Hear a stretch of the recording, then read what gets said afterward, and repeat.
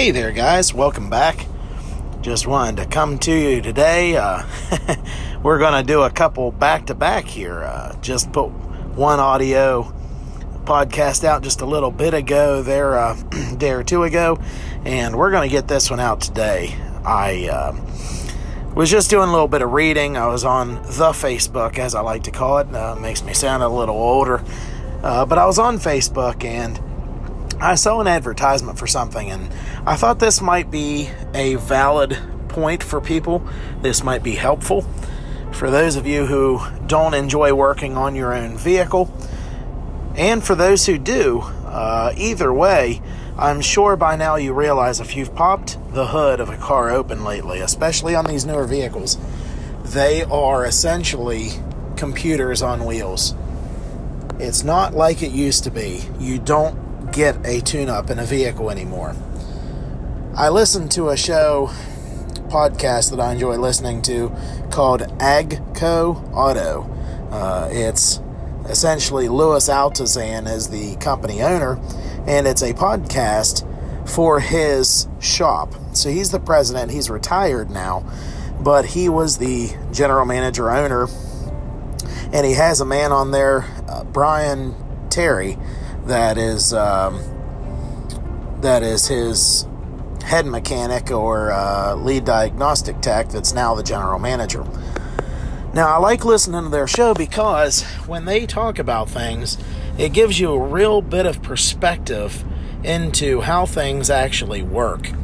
You know, a lot of people back in the day, if you had a Volkswagen Beetle, they would have issues. You'd have to readjust the valves, make sure that the valves were adjusted properly. You might have to replace points on your ignition. You might have to change the coils, the wires, the plugs. All those things had to be checked up on. And when things started wearing out, when spark plugs that were copper back in the day, when they would get worn, 20, 30, 40,000 miles, it's time to replace those plugs. And you would know it's time to replace the plugs because the vehicle would start acting funny. It wouldn't idle very well, wouldn't run well, wouldn't have much performance. It'd get poor fuel mileage. So what would happen invariably is people would bring their car into the shop and say, hey, I need a tune-up. Well, what they would do back then is they would throw some new points on the vehicle, maybe some new spark plugs, new wires, a new distributor cap, and the car's great. It's running fine. Carburetor's adjusted. Everything seems to be working well. But now if you take your car to a shop and say, I want a tune-up, hopefully that shop is going to say, okay, well, there's no such thing as a tune-up anymore. A vehicle is going to run like it's always run. If you run the car to the point where the spark plugs start wearing out, the gap is too wide, something happens in that car that a lot of people don't know about. And this is something I think is kind of interesting. For example, the car I drive is an Audi. It's a 2008 Audi A4. And it is a newer design of engine. The engine is a 2-liter turbo. It's an overhead valve engine, so the camshafts are on top of the cylinder head. And you have a timing belt that keeps the crankshaft and camshaft in time with each other. Now, as those valves open and close,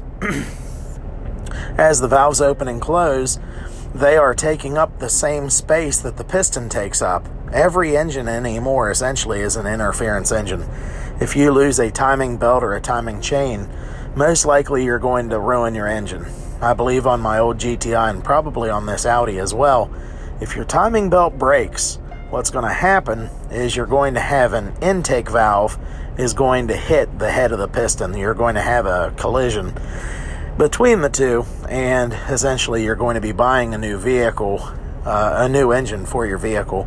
If you're lucky, then you might just have to replace all the intake valves if you didn't do damage to the pistons, but it's still probably $2,000 to do that work. So I say all that to say, one of the things that I noticed on this Facebook ad, and this is the reason why I wanted to come to you today, is because they had what they call a dongle. So this is a little Bluetooth device that you connect to your phone. It plugs into your OBD2, your onboard diagnostics port. They call it an OBD2.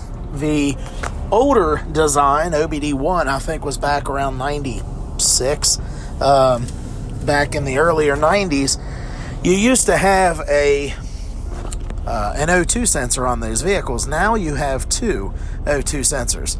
So what you'll have is you will have an O2 sensor before what they call your catalytic converter, and you'll have one after. Now, the one before your catalytic converter is looking for oxygen in the exhaust. So O2, it's looking for oxygen. It's trying to see how much oxygen is unburned. It's still being left in the engine.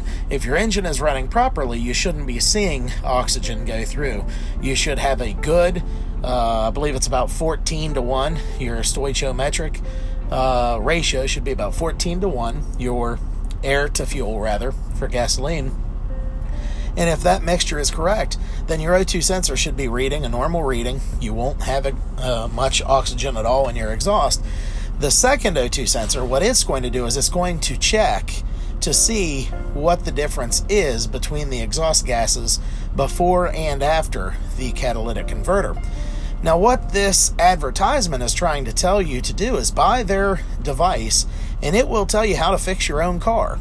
And that sounds like a great idea. I know a lot of people would love that. You know, the people who maybe don't work on their own cars, don't know much about vehicles, they like the idea of being able to say, well, the mechanic was going to charge me $1,500, but I plugged this device into my car and I found out it was just an O2 sensor and I replaced it, or I had them replace it. Here's the problem with this, and I left a note on there, a pretty sizable paragraph and a half, but they'll probably delete it anyway. But here's the reason why I wanted to make this little episode here today. There is no device that you are going to plug into your car that's going to tell you what to replace on your car. There is none. There's no device. When you work on a vehicle, especially if you're a mechanic, now I am a mechanic. I'm not a certified mechanic, but I do most of the work on my vehicle on my own. Brakes, exhaust, I just keep an eye on everything. I keep an eye on there's a part on my car that can actually go bad pretty often. It's a intake cam follower. Since my car has direct injection, I have a high pressure fuel pump on top of the engine. And that little piston that runs on the intake cam, if it gets worn, you can do damage to not only that high pressure fuel pump, which is about $400 or $500, but also to the camshaft. And now you're talking hundreds, if not $1,000 or more to fix. So I will say I am a bit of a mechanic, and I can assure you that no matter where you take your car, even if they plug in a $2,000 or $3,000 or $4,000 Snap-on scan tool or a Tech 2 or whatever device you're using, no device is going to tell you what to replace. The only thing that device will do is it will read codes. And this little device that you might get, it might tell you what the check engine codes are for the powertrain, for your engine. But it might not be able to tell you about your body control module. It might not be able to tell you about the windows in your car and the things, the devices inside the car. There are so many computers on vehicles now, it's not like we thought it would be. Now you have a module that controls your heated seats. You'll have a module that controls your heated steering wheel. You'll have a module to control your windows, a module to control your hatch on the back of the vehicle. There might be 40 or 50 different computers on these cars that are all talking to each other for everything to work properly. And I've heard of people saying, well, my car battery just goes dead very quickly. I can't leave it for a week without it going dead. Well, one thing, and I'm kind of jumping around a little bit here, but one thing you have to remember is because all of these computers are on the car, they're all talking to one another, and if you don't lock your car, most vehicles, when you lock your car, shortly after you lock it and leave it, it will go into kind of like a standby mode, a low power standby mode. But for those people who leave the car in their garage, they might leave the car unlocked, those computer modules may never shut down completely. They will stay on, they'll stay active, Alarm systems might stay on, so you're pulling power all the time. Even when you have the car locked and you leave and the alarm system is on, it's still pulling a little bit of power. But it's nothing like will be whenever you leave the vehicle, leave the key in the vehicle, leave the key turned backwards, or you just leave the car unlocked and the security system isn't armed. Now, a good mechanic is going to be one who, if you take the car to them and you say, this car needs a tune-up, they're going to say, okay, well, first off, what is your car doing that you don't want it to do? Or what is your car not doing that you do want it to do? And you might say, well, the car has a noise. The car might be making a noise. Maybe it's not idling correctly. Maybe it's not starting. Maybe it's not cranking. There are all sorts of issues that we can have with our vehicles. And the thing that we have to remember is when we talk to a mechanic, just like anybody else, if we talk to a doctor or if we talk to anyone who is specialized in any field, we need to remember that maybe the things that they think are important are things we would never think of. So, for example, if you take your car to the shop and you say, the car is not starting, well, to you that might make sense. But to the shop owner or to the mechanic that's going to work on your car, that might make no sense to them at all. What do you mean by the car's not starting? Is it when you turn the key you hear a click but the starter doesn't turn over? Is it that the car turns over but it doesn't start? Is it that the car starts but it shuts off shortly thereafter? Just in those three things you could have a lot of different issues. So, for example, if the Bendix in your starter is out, it won't push forward and connect with your transmission to turn the car over. It won't engage, essentially. So the Bendix is what, when you turn the key, it makes that starter pop out and turn the flywheel so that the car can start. You might have a dead battery, and because of that, you don't have enough power to engage that Bendix. You might have an issue with your immobilizer system. So let's say your car, maybe the battery in your key fob went dead. Some key fobs have to send an electrical impulse to the car's ignition system. That's how they make sure that nobody is stealing your vehicle. So maybe your car starts, but you'll see a light blinking on the dash and the car's engine will shut off shortly after you got it started. So there are all sorts of issues that you have. So if you have a problem with, like I said, a car not starting, you go in and you say, well, the car won't start. You need to let them know when it won't start, what it's not doing. So, hey, early in the morning when it's cold, my car doesn't start. It cranks and cranks and cranks, but it won't start. Okay, now that gives them somewhere to look. Do you not have fuel pressure? You might have fuel pressure, but not adequate fuel pressure.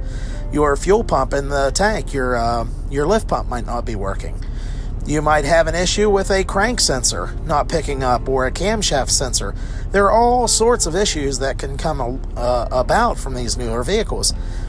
And all of these electronic devices need to work. There used to be a time where maybe you had a Lincoln Town Car, and hey, one of the things I remember growing up, we used to have this old Lincoln that when you would press a button, the antenna on the car would go up and down. It was really cool. But sooner or later, those things wear out. Now, back then, if it doesn't go up or down, it's not a big deal. You get it stuck up, you power it up, you get it extended, and you leave it alone. It'll be okay. It'll work. But I heard a story of a Honda, I want to say it was either an Accord or maybe a Civic, where the head unit in the car, which is the radio in their vehicle, quit working. Because the radio quit working, the car would not run. You couldn't start the car. Literally, it will not start up. It would not run. It won't crank, nothing. And the reason is, if you imagine all of these, we'll just say it's 50 computers, although it could be more than that. Let's say you have 50 computer modules in this vehicle. If you had every module running wires, power wires, and relay wires, all different things, to the fuse panel and to other things like the body control module, you would have wire just as thick around as your wrist going to and from places. So what these cars are using now is a CAN bus system. It's essentially like a computer. So you have essentially like a Cat5 cable that connects your head unit and these different devices to the car. Well, it's kind of like a Christmas tree. If you have lights around a Christmas tree and one bulb goes out, on those older lights, you lost all of the bulbs on the other side of that, defective bulb. At that point, it'd be easy. You just follow that wire back and you find the place where the bulb was burnt out, you replace it, you're good to go. But now with these computers, you have to know where the power comes from and where it goes to. And you might have to look up in service data, or you might have to look up a schematic to see where the power comes from and follow these things. So working on a car is not just plugging in a computer and letting it tell you what to fix. And another thing you might want to remember too, and I'm learning all of this is something I really enjoy listening to. One thing that we all need to remember is that the parts that you're buying today are not the same quality parts that we used to get. I've bought parts before for my car that I thought were great. I've put them on the car and they were just junk. And you think, well, I did that, I fixed that, so that couldn't be the problem, it must be something else. Come to find out later on that the part that I replaced was no good. It was new. But what we need to forget is the fact that new doesn't always mean that it works and that it's good. Some mechanic shops will have a known working part that they will use to make sure that the new part that they are putting on is good, as good or better than what they're replacing it with. So for an example, let's say you bring a car into the shop and it's a newer car and you have a code that is being read on your vehicle. So it's a, I'm just making up a number. So let's say it's a P0301. So what that code might indicate is that you have a miss on cylinder 1. It's just a random misfire on cylinder 1. Now, you could have all sorts of reasons as to why that car has a misfire. You could have a bad spark plug. You could have a bad coil pack on top of the spark plug. If it's an older car, you might have a bad wire, a bad distributor plug. You could have a bad injector. There are so many different things that could cause a sporadic, random misfire on one cylinder. But what you could do if you're a bit of a shade tree mechanic and you enjoy fiddling with things is you could move the spark plug from that cylinder we'll say from cylinder 1 if it's a V6, maybe move it from 1 to 3 and move spark plug 3 to spark plug 1. Then, if you want to, you could change the coil pack from 1 to, we'll move that to 5 and 5 to 1. And then maybe we'll change the injector and we'll move the injector from hole 1 to hole 2 and 2 to 1. So if you write all those things down, now whenever you go and drive the car, you look and see if that misfire moved. If it did, you can see which cylinder it moved to, and now you know essentially what part was the issue. That's a nice way to use parts that you know are working to help you diagnose and find something that's not. Like I said, you need to make sure that you keep track of which parts you sent where, and also need to remember that, as I said, cars are built today. I haven't really said this yet, but cars today are built to shield you from knowing what's going on. By that I mean an older car, when the spark plug got worn, the wires had a bad connection in them, when you could open the hood of your car and you would see a spark jumping from your spark plug wire to the head of the engine. The insulation had just, fallen apart on that spark plug wire. Then you could go in, you could change those parts, and most likely you'd fix the problem. But today, if you are feeling a miss in your car, if there's a miss, if there's some sort of a hesitation, a lack of power, lack of fuel mileage, most likely by the time you feel that there's a problem, there's already been damage done to your car. So let's just say, for instance, you have a car that the spark plug has not been replaced in the car since you bought it. Now, a lot of new cars come with spark plugs that are iridium plugs. They're not a copper. Copper is a better conductor of electricity than the iridium, from what I understand, but it doesn't last as long. Now, in some vehicles, copper is still a good idea. If you have a pickup truck with a Hemi engine, they come with copper spark plug wires. Now, spark plugs rather. Now, copper spark plugs are good spark plugs. There's nothing wrong with them. The reason why Dodge uses those in the Hemi engine rather, is because the copper spark plugs wear out earlier than iridiums. So copper might last 30 or 40,000 miles. The iridiums might last 100,000 miles. The reason why Dodge used those copper spark plugs, other than because they are a better conductor of electricity and therefore would be a better spark plug for the car, is that they don't want that spark plug sitting in that head. One thing about Hemis that you might not know is the Dodge Hemi engine that they use in those pickup trucks uses 2 spark plugs per cylinder, just like a small aircraft engine. So you have a V8 has essentially 16 spark plugs. They don't want those spark plugs sitting in that head for a long period of time. I believe it's an aluminum head. So they want you to replace those spark plugs about every 30,000 miles. Now, most auto manufacturers don't want you changing the spark plugs that often.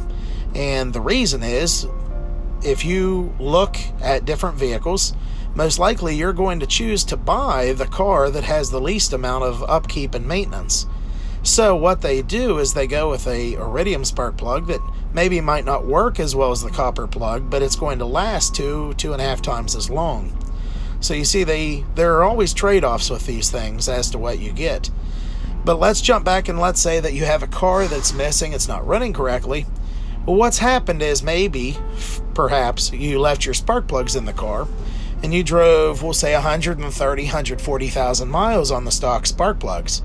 Now, if you're fortunate enough to pull those spark plugs out and check them without ruining the threads in the head, then you might see that those spark plugs are worn down pretty bad. They're worn pretty solidly through. Now, the problem that you can have is not just that the spark plugs need replaced, but we don't use spark plug wires on cars anymore. Just about every car uses what they call a coil pack.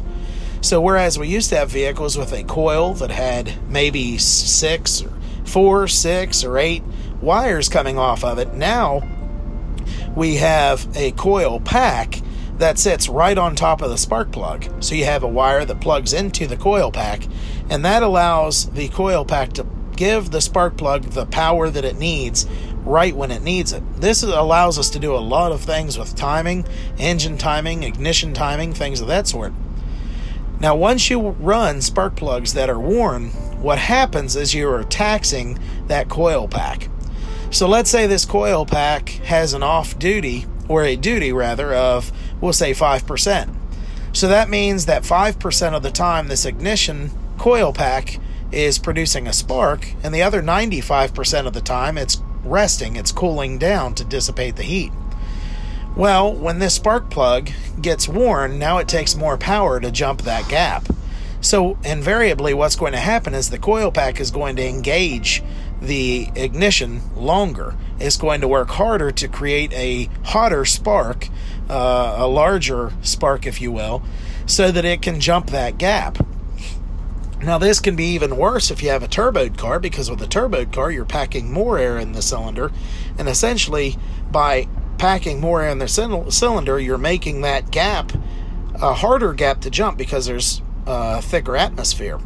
So, all this is to say now, if you run a car for a long period of time, that coil pack that might have needed 95% of the time to cool down might only be cooling down 30 or 40 or 50% of the time. It might be running half the time to try and make the car run properly.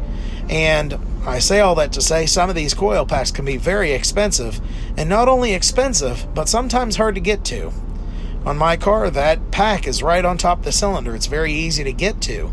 But I believe on the Ford Tauruses, you have to remove the intake manifold to get to those coil packs. So, the reason why I said all of this is because when you have a car and you have an issue, it is far better and far cheaper to take that car to a good mechanic that you can trust and to get it diagnosed. If you want to fix the problem yourself, you can, but you're going to be far, far better off to take that car to someone who knows what they're doing and can diagnose it properly.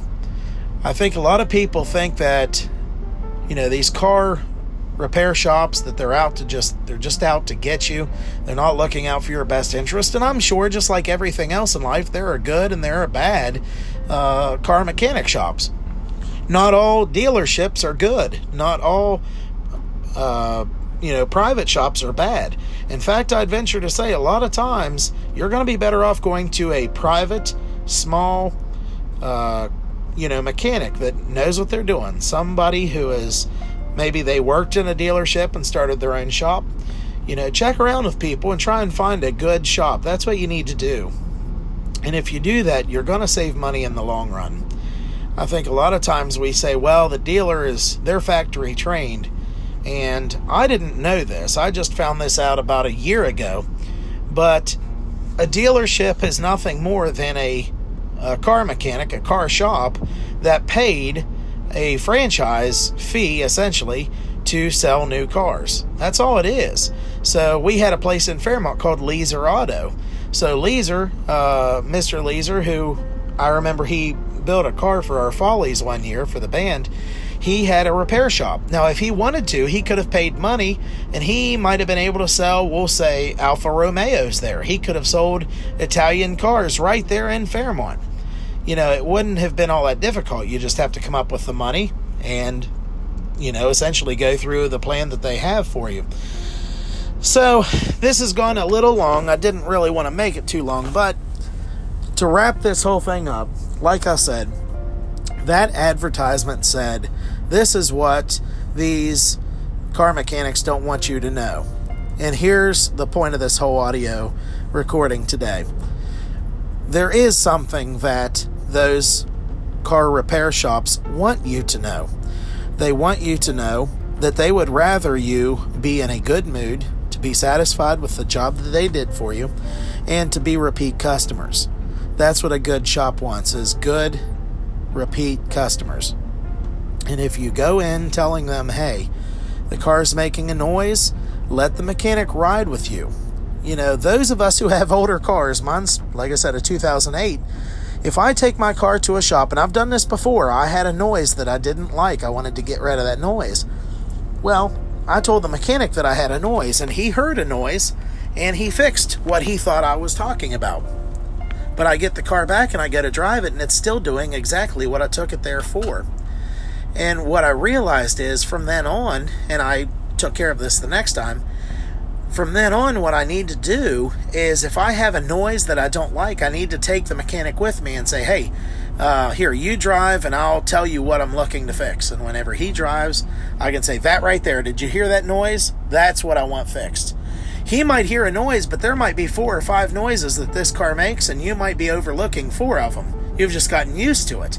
So we need to be very open with car mechanics. Don't get upset with them if they don't fix the problem that you told them about.